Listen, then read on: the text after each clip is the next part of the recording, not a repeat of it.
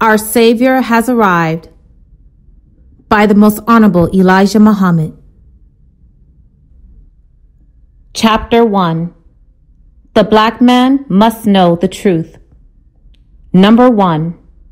To know the truth of the presence of the God of truth, and that His presence is the salvation of the lost and found people of America, is to know your life and its happiness. Number 2.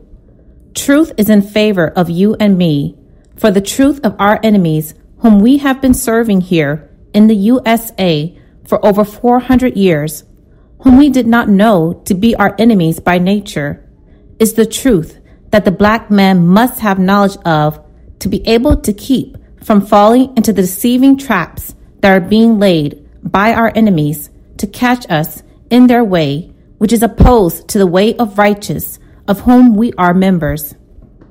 Number 3. The arch deceiver. We are warned throughout the Bible and Holy Quran to shun this deceiver if we are members of the black nation, the righteous. There is nothing that is left of the truth of these people that God has not made manifest, and I am teaching you daily of this people. There are some black Americans who will, after knowledge, sympathize with the arch deceiver, the devil, for the sake of advantage.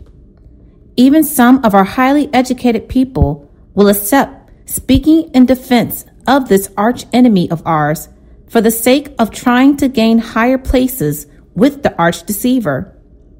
And some of them will tell me and the believers of Islam that they do not believe in any religion, nor in any God of religion.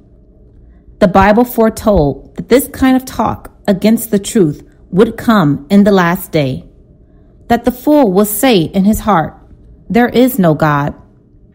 This prophecy is now being fulfilled among even our most educated class of people. You cannot see the hereafter unless you believe in righteousness, and unless you are a submissive one to the God and author of righteousness, because righteousness is the type of world that we will have to live under after the destruction of this evil and deceitful world.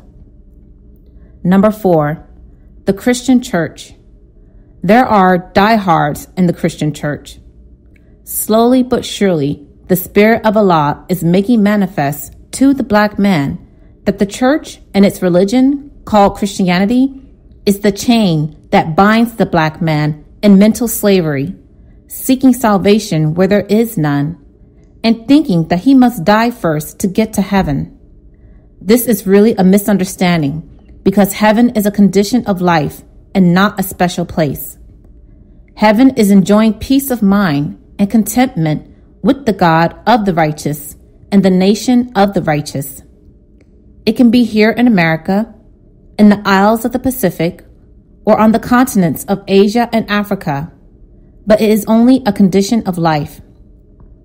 Black Christian believers are warned in the Bible, in the 18th chapter of Revelation, last book, to come out of her. Her means the way and belief of the white race and the so-called Christian religion, that we be not partakers with them in the divine plagues of God upon her, USA. This is the religion that the prophets prophesied to you that the enemy will deceive you with. Christianity is not the teachings of Jesus. Their theologians and religious scientists will agree with us in a showdown that it was not the religion of Jesus. For the religion of Jesus was Islam, as it was the religion of Moses and all the prophets of God. The Holy Quran teaches us that the prophet's religion was none other than Islam, the religion of truth, freedom, justice, and equality.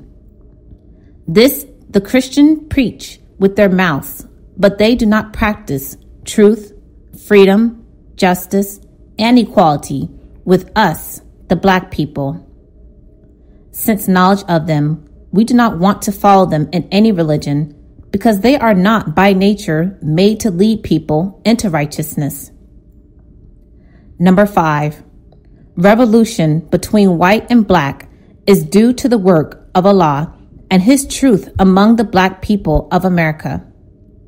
Never before in all your life have you seen the white man so anxious to keep the black man near to him in his society, and especially in Christianity, the great false deceiving religion.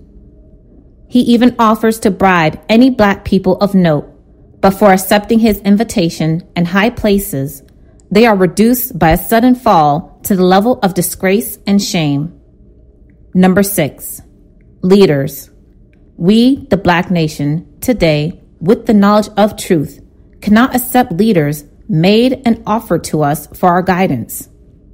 I warn each of you to no more accept the white man's made or chosen leaders for you.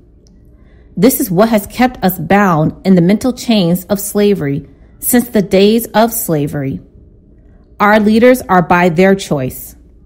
These kind of leaders are Uncle Toms who are licking the boots of the white man for his pleasure and wealth, regardless of what happens to you and me, for they care not.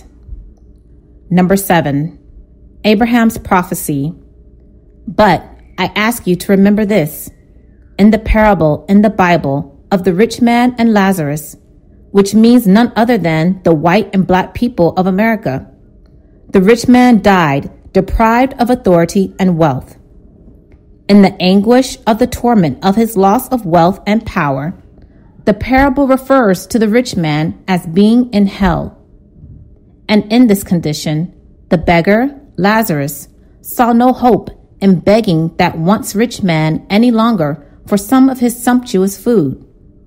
Then he turned to go for self, Abraham's. The prophecy which Abraham was the recipient of only means that after 400 years of our enslavement, all these things are coming to pass. I ask you to be in time and accept the truth, and do not mix up the truth with falsehood while you know it for the sake of untrue friendship.